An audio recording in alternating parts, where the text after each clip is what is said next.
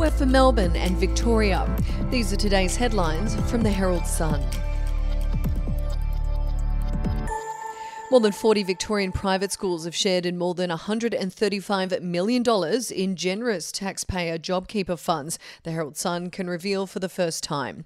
Most posted healthy surpluses and had millions in assets, prompting calls for the funds to be paid back.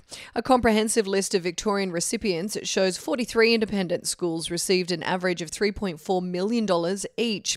Many schools who refused repeated calls for the funding to be divulged can now be named. The payment, which was meant to provide a cash boost to ailing businesses during COVID, was paid to some of the state's most exclusive schools, including Wesley College, $18 million, Geelong Grammar, $10 million, and Penley and Essendon Grammar, $9 million. Together, the three schools have more than $500 million in net assets and are highly profitable. And if you'd like to read more on that story today, you can take out a subscription at heraldsun.com.au or download the app at the App Store. Melbourne water users could be slugged for desalinated water next year, despite storages nearing 90% full.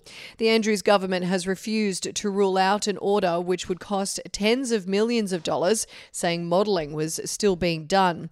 But the state opposition has ridiculed the decision to leave open the option, given dams were literally overflowing and total storages haven't been this full since Paul Keating was Prime Minister.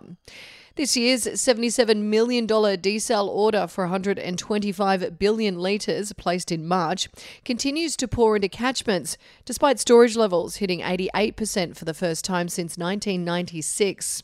4 of the 10 Melbourne water dams are at 100% capacity. And we'll be back after this. I'm Andrew Rule, the host of the podcast A Life and Crimes. Here are some of the things that we've been talking about the last few weeks. The brutal truth is that when you start looking at it, they always kill or injure a lot more than each other. The professional hitman used to be a professional hitman. Evil strikes in all forms, but particularly as stupidity. Life and Crimes is available wherever you get your podcasts. The return of Victoria's world-class major events industry could provide a $2.5 billion jolt to the state's economy. As sports, music, art and fashion starved Melburnians return to the events they love, industry chiefs hope crowds will help kickstart state finances as well as people's spirits. Victorian Chamber of Commerce and Industry Chief Exec Paul Guerra said the success of the Melbourne Cup Carnival trumpeted the fact Melbourne is back in business. Major events are what Victoria is famous for and best at, he said. Before the pandemic, it was a huge contribution to our economy and it will return, but we also know it will take time. At least 80,000 people are expected for day one of the Boxing Day test at the MCG next month, and Australian Open and Melbourne Grand Prix chiefs are pushing for capacity crowds. Melbourne will soon be the only city in the world hosting theatre productions of Moulin Rouge, Harry Potter and The Cursed Child, as well as Frozen.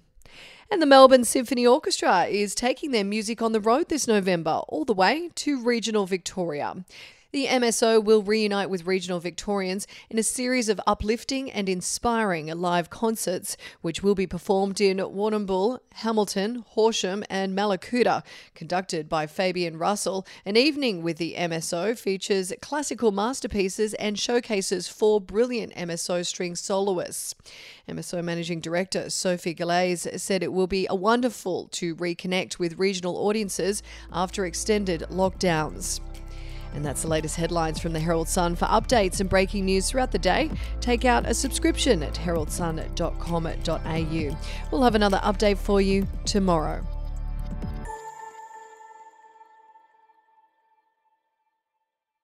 Are you ready to get an inside look at crime from someone who has investigated some of Australia's worst crimes? It was like Aladdin's Cave. The luminol found bloodied footprints and bloodied handprints on a wall, so it's just like a horror movie. Former homicide detective Gary Jubilant sits down with cops, crims, addicts, victims, small-time cheats, and big-town lawyers as they tell their incredible stories. My house got raided. Next thing you know, I got bail refused. Next thing you know, I'm on a truck to Parklea Prison. Listen to I Catch Killers early and ad-free on Crimex Plus on Apple Podcasts today or wherever you get your podcasts.